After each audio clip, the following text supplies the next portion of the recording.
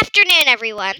The Obit Sliders softball team won their first two games. I have 7 hits and 5 runs scored so far. We played in a steady rain last night and everything got wet and dirty. Our team is pretty good, and even with the first year coach pitch, players are swinging the bat really well. I enjoy the energy that comes with playing in games. I'm not a big fan of practices. I like when everyone is cheering. Rhett has a lot more confidence than last year and is doing it all. Reed is getting tired of hitting off of a tee and is ready to move on to coach pitch.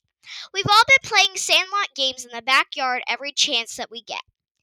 Paul Adams visited us last week.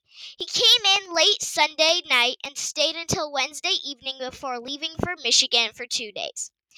He then went to Illinois to pick up his wife and daughters, and then they went to Wisconsin Saturday. We might go see them in Wisconsin later in the summer. He drove from Arizona to Kansas prior to being in Ohio. Paul must really like to drive. Hope all is well with everyone. Thank you for listening, and remember, if you can't say amen, say ouch.